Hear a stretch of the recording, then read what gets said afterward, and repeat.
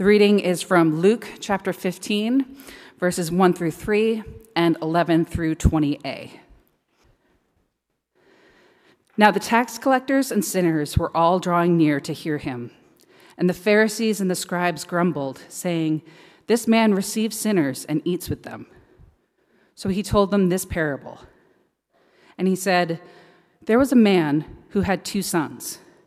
And the younger of them said to his father, 'Father, give me the share of property that is coming to me.' And he divided his property between them. Not many days later, the younger son gathered all he had and took a journey into a far country. And there he squandered his property in reckless living. And when he had spent everything, a severe famine arose in that country, and he began to be in need. So he went and hired himself out to one of the citizens of that country, who sent him into his fields to feed pigs. And he was longing to be fed with the pods that the pigs ate, and no one gave him anything. But when he came to himself, he said, 'How many of my father's hired servants have more than enough bread, but I perish here with hunger? I will arise and go to my father, and I will say to him, Father, I have sinned against heaven and before you. I am no longer worthy to be called your son. Treat me as one of your hired servants.' And he arose and came to his father." This is the word of God for the people of God. Thanks be to God. You may be seated. Good morning and welcome again. I'm Travis. I'm the pastor here. It's good to be with you this fourth Sunday in Lent. As we have these colors each week, they remind us of the story that we're participating in week to week, whether we know it or not, that God is on the move, that the order of God's salvation is progressing towards an end, that we are reminded that God is always coming after us. And so we are in the season of Lent, which is a season of waiting. And as we're in this season, we've been going through a series focusing on this parable in Luke 15, the parable of the prodigal sons, focusing particularly on what it has to teach us about the concept of belonging. That's what our series is called, Belonging, about how we belong to God and to one another. And we're spending these few weeks inhabiting, really trying to sit down in the world of this parable, so that in a time when we might easily, as a church, as a community, wonder, what is our identity? What is our purpose right now, when it's easy to feel disconnected, despairing, divided even, that we might know what it looks like to have a place to belong with God, with one another. Last week, we started looking at the younger son. We're focusing in just on parts of the parable each week. And so if you are visiting with us this week or you weren't here last week, I'm sorry, this is somewhat of a part 2. So I will still try and make it relevant for you. But last week, we looked at the younger son leaving and talked about what it means for him to leave, how that was not just a desiring something else, but also a rejecting the home he had. We looked at why he did that, why any of us leave belonging with God. It's chasing after these voices that we hear deep in our hearts that tell us that we're lacking, that we're not yet good enough, that we don't have enough. And when we chase those voices like the younger son did, we end up out there in the far, far country, far away from home with God. And when we get there, we realize at some point that we're actually just as alone, if not more alone, than the place we left. And so that's where we're picking up the story this morning, is the younger son finding himself. We're going to move more through verses 17 through 20 than the earlier parts of the passage, but wanted to give us the continuity of the story. But this is where the younger son finds himself, alone, without friends, without support, and deeply in need. And he awakens in this moment and realizes that it is finally time for him to go home. And so we're going to look at his return this morning. We're going to focus our attention there so that we can understand what it means for us to return home to God from the ways that we look for belonging in 1,000 other places, the ways that we're deeply desiring most what we were meant to find with God and things that were only made by God, not God himself. I'm going to keep pulling in references throughout the rest of the series to a priest's work, Henry Nouwen, called The Return of the Prodigal Son, a reflection on this parable, as well as Rembrandt's painting of this parable that he did late in his life, an extended reflection on these things. It's just really rich and has a lot to teach us about what God communicates to us through this parable. So I want to explore, through Nouwen's help, the younger son's return by looking at just two things this morning. First, what calls us home? Why do we turn around from where we are in the first place to come back to God? And secondly, what really holds us back, even once we've heard that, even when we recognize it, from getting all the way there, from really returning? So we'll look at what calls us home in verses 14 to 17, and then what holds us back in verses 18 through 19. Now, before we do that, let's pray and ask God to fill up our hearts and His Word.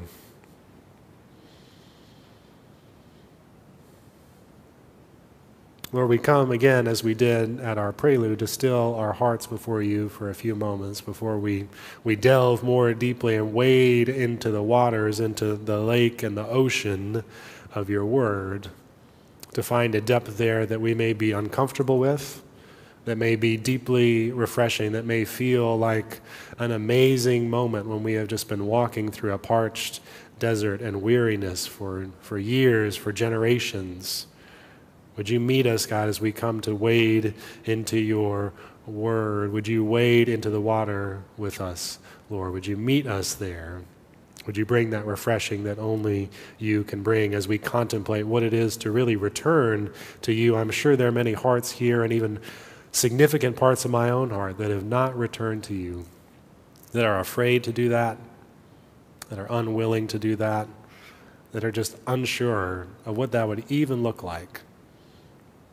I pray, Lord, that you would begin to turn our hearts back home to you this morning, even if only in a small way, even if it's just a crack in the armor, even if it's just a slight softening of a hard, sad, afraid, lonely heart, an angry heart, that you would bring return.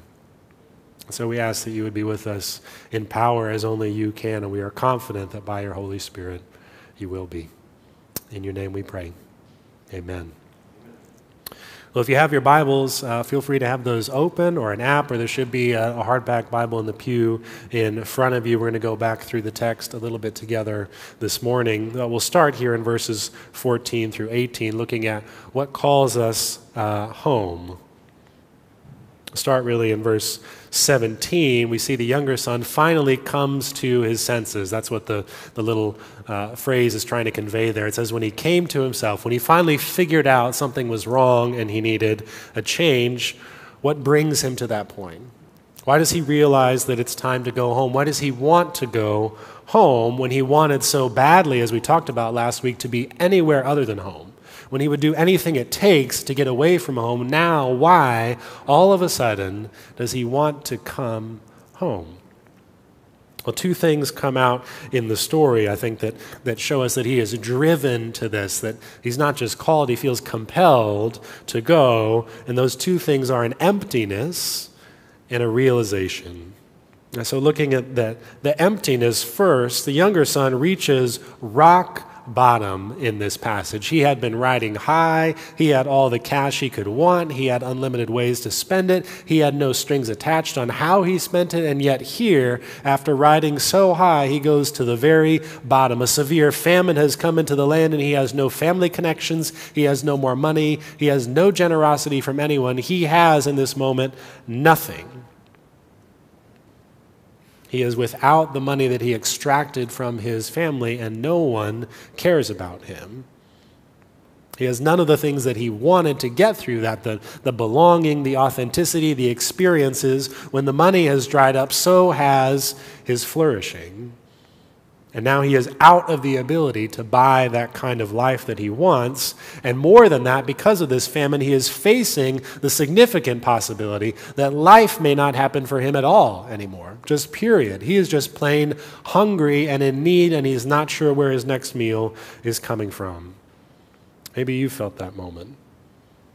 It's a moment of deep desperation and frustration and loneliness. He is longing just to eat. It says the slop that he would feed the pigs that he has hired himself out to feed. He is jealous of what an animal is eating.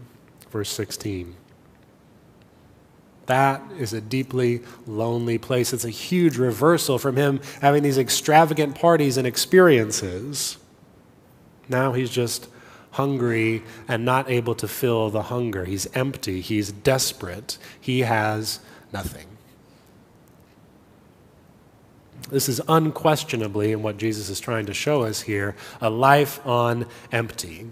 When all the things that you've been chasing, all the things that you hoped would fill you, turn out to be nothing but ashes and dust, turn out to be a bottomless pit instead of a mountain, when those things run out, it is just an overwhelming emptiness and fear that you feel. Henry Nouwen says the younger son in this moment is coming face to face with how he had, quote, become disconnected from all that gives life. He's disconnected from his family, his friends, his community, his acquaintances, even food.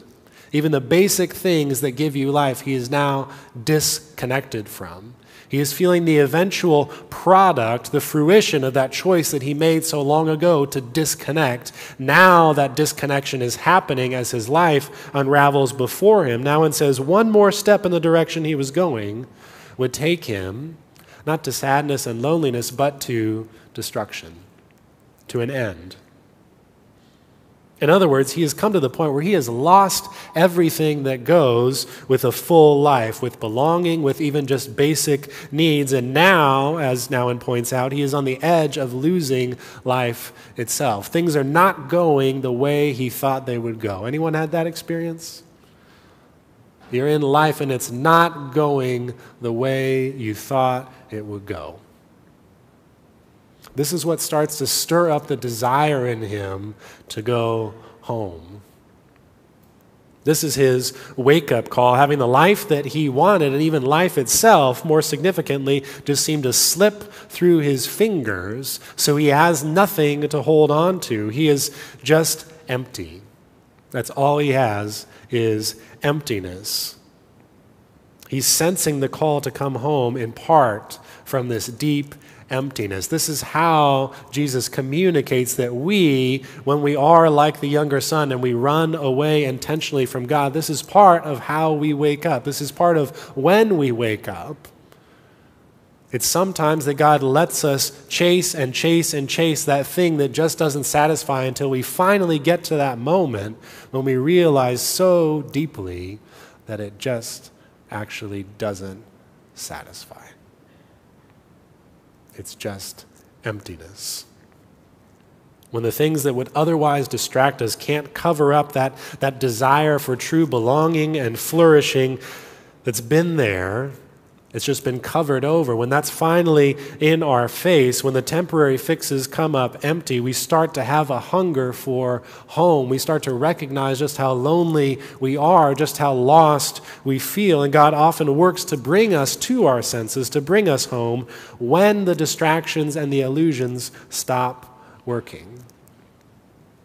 So if you find yourself in that moment today, if you find yourself in that moment in the future, when the things that you thought would work out are just not working out, when the way you wanted things to be is not going along as it is, that's actually a moment of good news, because that's not when God abandons you. Jesus is telling this parable in part to show you that that is one of the key moments that God actually uses to draw you back. God doesn't leave us alone in the moments we feel most alone, when we feel most empty and disappointed. Those are the moments when God is maybe most near, when he's most tangible, when we're closest to when we are the closest to home maybe that we have been in months or years. We're not the farthest. It feels like that, but we're most connected, most in the proximity of God moving towards you. That's actually where he's nearest. So don't despair if you find yourself in those moments, because emptiness is part of what calls us home, but the call to come home is not just found in emptiness. I'll give you an example that sadly addictions are things that we can chase and chase and chase, and we can reach rock bottom in addiction. Our life can fall apart, our relationships can unravel, and yet that emptiness that we feel is not necessarily something that wakes us up and makes us decide that this is not the life that I want. Some of us maybe have gone through deep addiction. Some of us have friends and family that are suffering deep addiction. And you might know that just reaching that emptiness is not necessarily enough to turn you around and bring you home. You need something more than just seeing that your circumstances aren't working out. You need a realization about what it is that's true of you in that moment and how you got there. We have to realize that this is emptiness. The younger son needs to see that this longing to eat what pigs eat, that is emptiness. That is rock bottom. And how he got there is not an accident. He needs to see that that was a product of his choices. It's realization, not just the emptiness that we have, but realizing what it is and how we got there. Otherwise, we will never come to our senses. We will just dig deeper. We'll just set into anger and frustration that the things we want aren't coming, that people are getting in the way, that circumstances are getting in the way, that we're getting in the way of ourselves. We'll blame 1,000 other things rather than come home, rather than face the fact that we are in a moment of emptiness and desperation. We need that realization. The younger son realizes, it says he comes to his senses, that this experience of wanting to eat what animals eat is emptiness. Henry Nouwen says, when he found himself desiring to be treated as one of the pigs, he realized that he was not a pig, but a human. This was a wake-up moment, a moment of clarity for him. He realized he was a human being, a son, Nouwen says, of his father. And this realization became the basis for his choice to live instead of die. He realizes in this moment that this is not the life he wants to live. That if this is where chasing a life without limits, without strings attached, without any kind of community to check you or support you, that if that's where this life goes, then this is not the life I want. He finally wakes up to see where the path that he has been walking leads, and this is where it leads. Ultimately, Jesus is trying to show us that walking away from God, trying to treat the things that God has made as God, ultimately only, once the curtain is pulled back, once you reach rock bottom, shows you that there is nothing there in the end. What did God make all things out of in the beginning? Did he make it out of substance? Did he make it out of some other God? Was there life in and of these things? It says there was emptiness, and God spoke into the emptiness. He spoke light into darkness. He spoke creation into being out of nothing. And so when you take away those things, when you take God out as the source of those things, what are you left with? Nothing. Emptiness. When we chase the things that God has made to draw us into flourishing, into belonging with Him, away from Him, apart from Him, we find that they unravel back into what they were in the beginning, which was nothing. The younger son realizes, he wakes up to see that he has been chasing things that cannot support life, that cannot bring flourishing on their own. He realizes when he is down in the mud that this is not just emptiness, this is emptiness that he led himself to. He recognizes what it is and how he got there. It's his mistake. This is his fault. He owns that entirely in this passage. He has a bold confession that he is prepared to give to his father. He doesn't say, well, things didn't turn out so well. I had a little bad luck. Some things didn't quite pan out the way I thought they would in business, so I'm back. No. He owns it all. He says, I have sinned against heaven and against you. I recognize, that's what those words mean, I recognize that this is my own doing. I brought myself here. Nobody else brought me to this point. I brought me to this point. It says so clearly in verse 18, Father, I have sinned against heaven and before you. I am no longer worthy to be called your son. He realizes that the problem is not just with his circumstances, it is with him. It's with his heart. He is admitting his own guilt, and this is critical to our returning to having God as our home. To acknowledge what led us away is the beginning point of actually healing and coming back. It's not the end of you. We feel like that so often, maybe in your Christian life, or maybe if you're not a Christian, that the fear of what confession would be, admitting that this is who you are. The parable is trying to show you, Jesus is trying to show you that is the starting point for coming home, not the ending point of you ever having a home. This is where you must go if you have been gone to come back. This is the off-ramp that takes you in the direction you need to go. If you miss it, you will never go that right way. You have to take the off-ramp of confession to go home. I want to hear that this morning. The off-ramp of confession, we already confessed this morning, that leads you where? It leads you home. Not away from God, to God. And if you don't take that off-ramp, you don't get back there. Jesus himself says this elsewhere in Luke, that if you do not repent, you will die. Repentance is the off-ramp that leads you in the direction of belonging with God. To come home to God from seeking belonging anywhere else, we have to realize that we brought ourselves to this place of mud, of longing to eat what an animal would eat, of emptiness and ashes. Until we see that the problem is not just out there, but in here, our shopping for belonging somewhere that it can't be found will never stop. We'll just keep looking for another avenue. We'll never come home to God where belonging is totally a free gift. We will just be out there buying and working and struggling and selling and trying to have when it was never meant to be bought and sold. It was always meant to be given.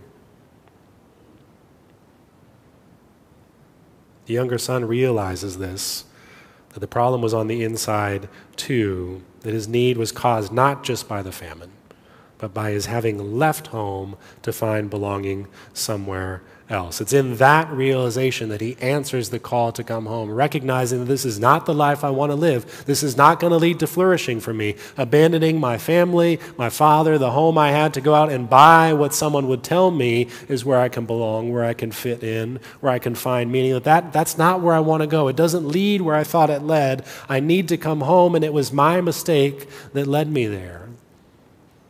And it's my confession that's going to lead me home. But realizing hasn't healed him all the way. If we look at how he's talking, he is not totally healed yet from having been off in the far country, from having sought belonging in some other ways. He is not fully yet a child of his parent again in his experience, in his understanding of himself. Something is still holding him back from that. If you look at what he says in verses 18 through 19, he still calls his father, Father, but his assumption, right, he says, I am no longer worthy to be called your son. Treat me as one of your servants. His assumption is, I am still biologically your son, but I am no longer relationally your son. He thinks their relationship is dead, and in some ways he is right. Right? He wished his father dead to have his inheritance. That's the only time you can have an inheritance, when someone passes away. He wished his father dead so that he could have his things. He effectively killed that relationship. He is doing an important thing in confessing that, acknowledging, I killed you. I think the battery just died on that one. We'll keep moving. He's acknowledging that he did something deeply wrong, and there's something good in that, but there's something in him that's not yet healed and whole. He doesn't plan to come back as a son, but as a servant. He doesn't have hope for a resurrection of that relationship that he thinks is dead. He thinks that can't possibly happen. He's held back from a full return to really belong. He's not trying to belong in being a servant. He's just trying to get by. That's what so many of us are trying to do. And in the ways that we chase belonging and settling for less than God would have us, we're just trying to get by. I'm not hoping to belong. I'm not hoping to really be valued here, to really be understood here. I'm just hoping to get by, to not be so lonely, to not be so sad or frustrated or disappointed. I'm just trying to get by. That's not all the way back yet. That's not really belonging as God meant you to belong. God means for you to thrive and flourish, to feel valued and beautiful and worthy and worthwhile. The younger son doesn't know himself that way yet. So what holds him back? What holds us back from hoping that we would be welcomed all the way back to really belonging to God the Father, despite even what we've done, despite who we have become? That brings us to our second point about what holds us back from truly returning in verses 18 through 19. And again, I think there are many things that we could see, but two certainly jump out at me, and those two things are fear and empty hands. Based on the speeches that the younger son prepares in verse 18 through 19, if we look at those, fear is clearly a part of what's holding him back from belonging again in a real way. We talked about this last week in the younger son leaving, that when we leave belonging with God, it's partly a response to fear that we're going to miss out, that we're not going to have enough, that we won't be significant, that we won't get the things that we want to get on the timeline that we want to get them. And so out of that fear, we go out looking for what we have already had at home somewhere that it can't be found. We follow voices that make us afraid. It's fear that leads us into that far country of chasing belonging somewhere else, away from God, and it's fear that sticks with us. It is hard to get rid of that fear that you won't be enough, that you won't have enough. We fear that the voices we listen to on the way out are still right on the way back. We're afraid that when they said we are not worthy of belonging to God or anywhere, that you're not worthy of being here, you're not worthy of being valued there, that you can't pay to get that kind of value, and no one's going to pay it for you, especially not for the things that you've done wrong, that you better come up with a plan. You better work hard, because nobody is going to give it to you. We're afraid that those voices that we chased on the way out are still with us. The younger son is still afraid that he is not going to be worthy of belonging there, that he's not going to be valued. He still thinks that that is going to happen. He can't imagine now, especially after what he did, that he could ever really belong after having a debt like he incurred. That his wrongs could actually be forgiven, that wishing your father dead in a culture, in a society like that, could ever possibly be healed, is beyond his imagination. It would have been beyond the imagination of any of the hearers, certainly of the Pharisees and scribes and even the sinners and tax collectors, verses 1 through 3, that were listening to Jesus. It would have been beyond the imagination that a debt like this, that a brokenness like this could be healed and restored, and yet it is not, as this parable shows us, beyond Jesus' imagination. Maybe just as a brief side note of application, where can you not imagine something that is broken in your life being healed? And yet see through this parable that Jesus says, I can imagine that being healed. I can imagine that gets undone. And yet the prodigal younger son and we are held up from coming home to God because part of our heart still lives in the fear of that other country, that faraway place of earning and buying and achieving to belong. And if you can't pay, you don't receive. We still carry that fear. It's still grafted into our hearts, and it is really hard to get out. The problem, though, is not with God. The problem for the younger son is not that his father won't receive him. It's that his heart is still afraid. It's that he still doesn't actually understand what belonging ever meant there in the first place. The problem is not home. It's not that his dad won't receive him. He thinks he won't. The problem is that he still doesn't know who his father is. Jesus is partly trying to tell the scribes and the Pharisees, you still don't know who God is.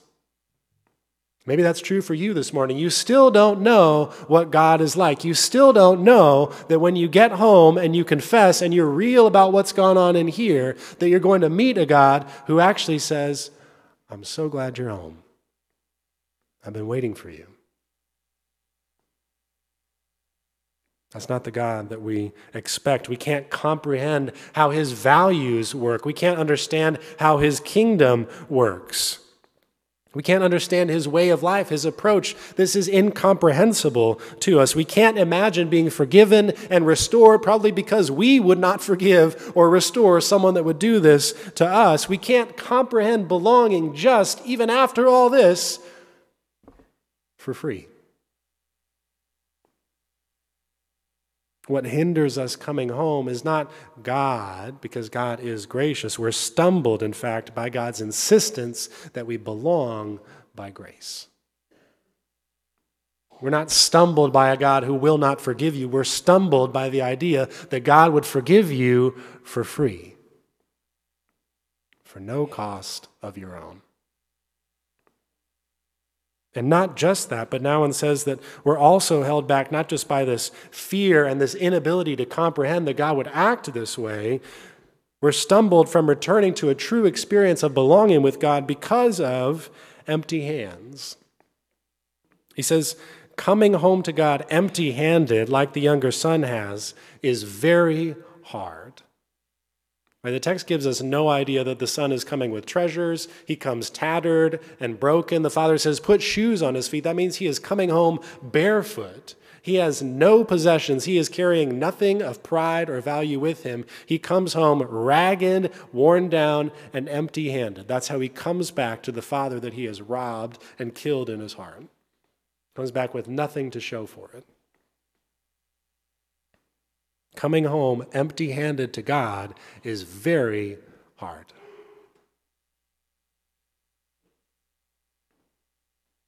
In fact, just receiving love and forgiveness and belonging, not earning it, not having something in your hands to justify it, to pay for it, to say, I am due this, that is maybe one of the most challenging things that you could ever do in your life, period. But God says this is exactly the way that you and I receive belonging. Not by coming with something to offer, but by coming home empty-handed. That's the way that we receive with God. That's the way that God offers you grace, not when you have brought your achievements, not when you brought your best week, your best self, not when you brought all of your spiritual acumen, your theological understanding, all your memorization, all your hard work, not when we bring something and set it on the table, but when you come with nothing, empty-handed, that's when you receive. That's when your hands are actually open to receive. To have God give you something. All we need, God says, is our nothing.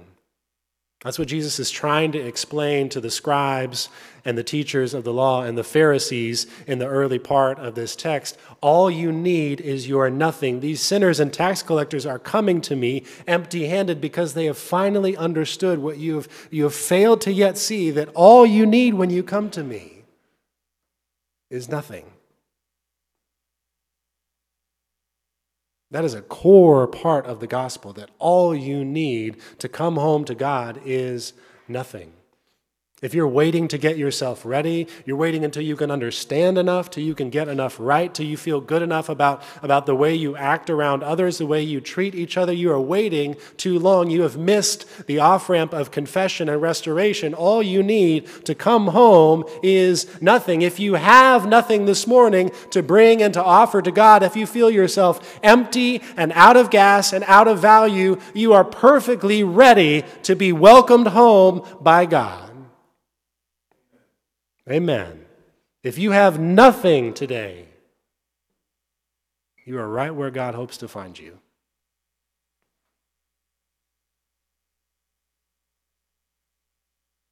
Coming back as empty-handed prodigals, acknowledging all we've squandered, how we've gone wrong, requires us, as Nouwen points out, to be completely vulnerable before God.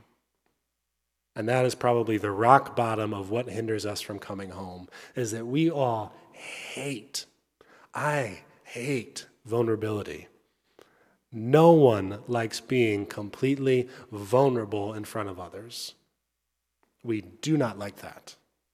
We want to have some armor. We want to have some protection. We want to have something that gives us control. And yet coming home to God requires us to be totally and completely vulnerable. To have no bargaining chips, no control, no options. Just simply accept whatever God would give to you or take from you without argument or conditions. To be vulnerable is the way that we come home. And Nouwen says receiving forgiveness requires a total willingness, this vulnerability, to let God be God and do all the healing, all the restoring, and all the renewing.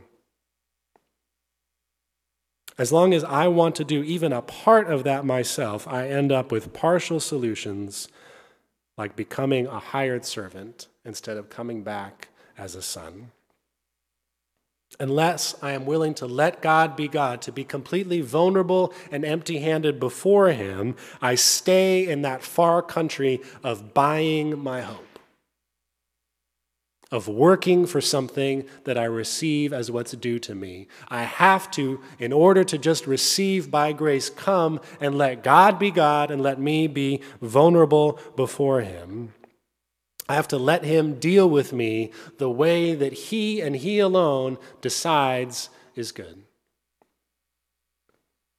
And this, if we look at the cross closely, this is what the cross is about when it comes to our vulnerability, to our need for control and options. Letting God deal with you how he will is what the cross is about, especially if that means that you have nothing to contribute. And the cross unequivocally says, you and I have nothing to contribute.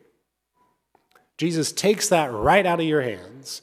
The ability to buy some sort of belonging, some sort of righteousness before God, some sort of self-justification, he takes that right out of our hands. Because the cross unequivocally says that you contribute nothing to being welcomed in by God. Jesus pays it all to him I owe. Sin had left a crimson stain. He's washed me white as snow. It's at the cross that not I, but he was shamed. It's at the cross that Jesus was rejected. It's at the cross that Jesus was alone. It's there that he is treated like an animal, less than human. It's there that he comes home wounded and bleeding. It's there that he is hungry and thirsty. It's there that he is wondering where his father is. It's there that he's not really feeling much like a beloved son. All because of our sin and our wrongs, our rejection of the life that leads to life. And where am I? Where are you when all of that is happening? What are you doing? Nothing. Nothing. Nothing but adding to the problem. Nothing but adding to the weight that was on his shoulders. We simply receive at the cross what God does for you. You simply receive the way he wishes to deal with you, to treat with you. You don't bargain there. He tells you, this is the way it's going to happen. This is the way I'm going to do it. And I'm going to do it in the only way that can lead to life for you, that can lead to belonging for you, because you can't do it on your own. I'm trying to show you that at the cross, that you can't do this on your own. Would you let me do it?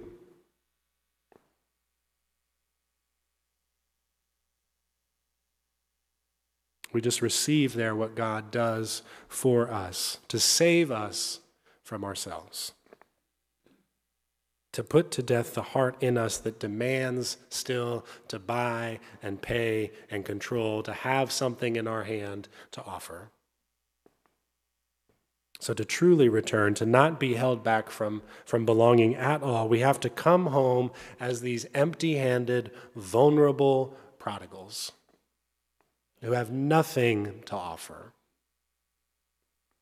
Nothing. If you find yourself in that moment in community where you feel like, I have nothing that I am proud of, I feel ashamed, I feel empty, that is the way that we come in.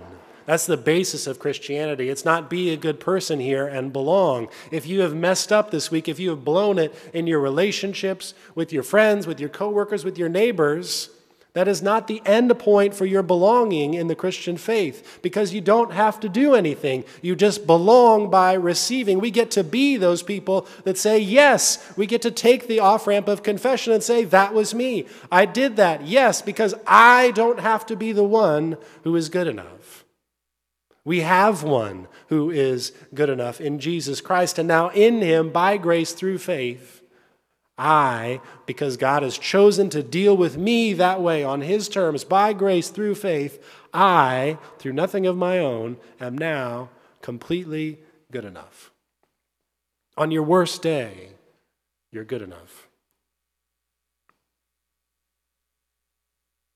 We have to let him restore us in the way that he wants to. Anything less, as Nouwen says, is just a partial solution. We're still just kind of bargaining with God.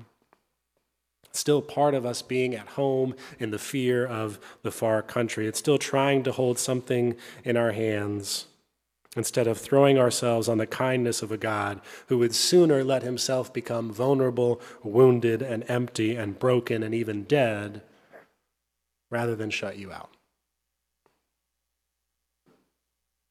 See, what hinders our full return to belonging with God is not God. It's not his willingness to welcome someone like you back in. It's our unwillingness to let go of that control, to be completely vulnerable and trust. That's what faith is, to trust with a vulnerability that he will be kind to you. To risk. That's what faith requires. That's what coming home to belonging with God requires. Risk. To risk ourselves. And that comes out of that deep place of finding emptiness, not wanting the life that we want to have, responding to that, realizing we are willing, because of what we face, to risk coming home with that vulnerability. And the cross shows us that it really is safe for you to come home. Safe, in fact, required for you to come home empty-handed. Because his arms are open wide. He is ready for you to come home. So how might we do that this week a little more concretely? I want to invite you to do two things, to hear the wake-up call and to go back to your Father. So to hear the wake-up call of this passage is difficult.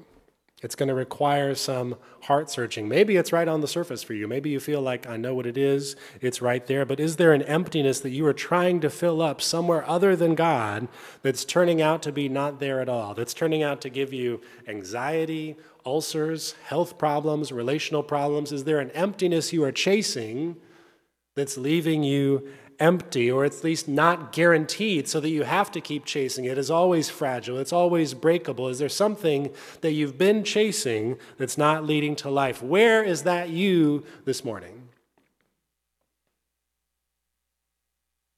The invitation of our text is to hear the wake-up call. Is there a low point that you want to come out from? Is there some healing and forgiveness that you finally feel ready to accept? You're not even sure if you're ready to accept it, but you at least know what it is. The younger son surely had a lot of self-talk that went on before he came to that moment of, yep, I'm going to go home. And maybe you need some of that, but where are you living the life that you don't want to live? With your parents, with your kids, with your siblings, amen? With our roommates, twice amen, perhaps. Where are you living the life that you don't want to live? The invitation of the younger son is to come to your senses, to see the ways in which that it's not just circumstances, but some part of you has led to that emptiness that you feel. But that you can still come home and feeling that emptiness because you are still, by the grace of God, or if you have never been, you can still be today a son or daughter of God. That God sees you through Jesus Christ as having immeasurable worth and value. You can hear the call to come home, to turn away from emptiness, to come home because you can still be and still are, if you know him that way, a son or a daughter. So wake up. Hear the call to come home. Leave the things that are not leading to life.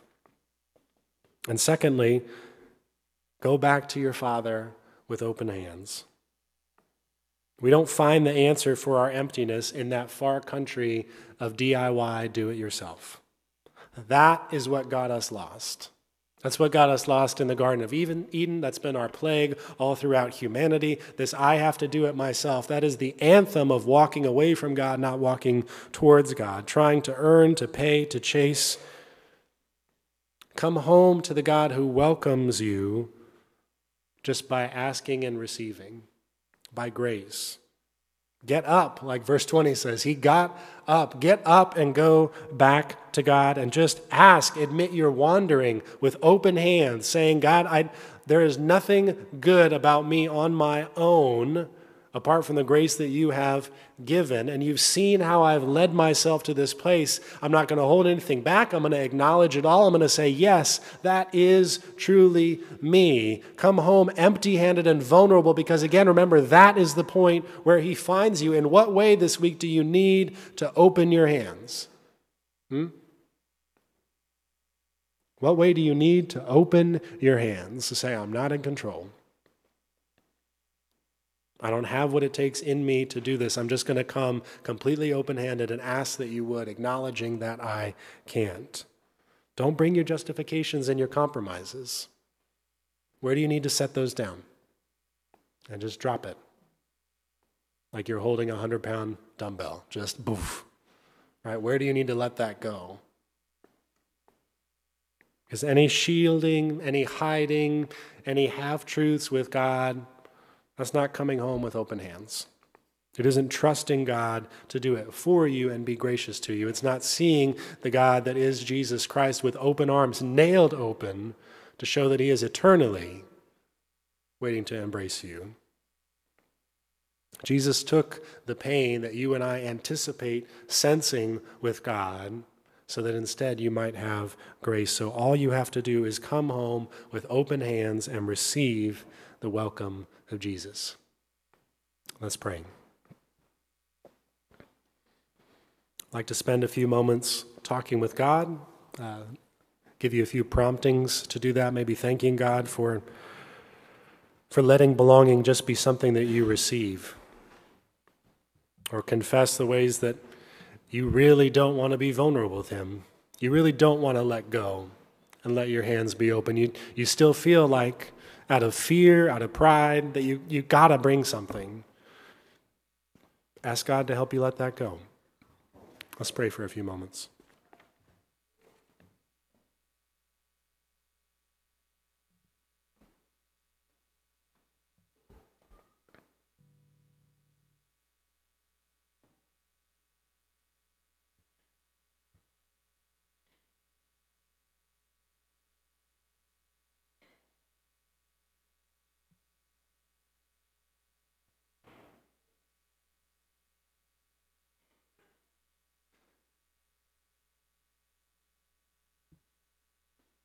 God, I pray that you would hear these prayers by your grace, that you with open arms would wrap up these sons and daughters, that you would call home new sons and daughters, and that you would show us your overwhelming grace. In your name we pray, amen.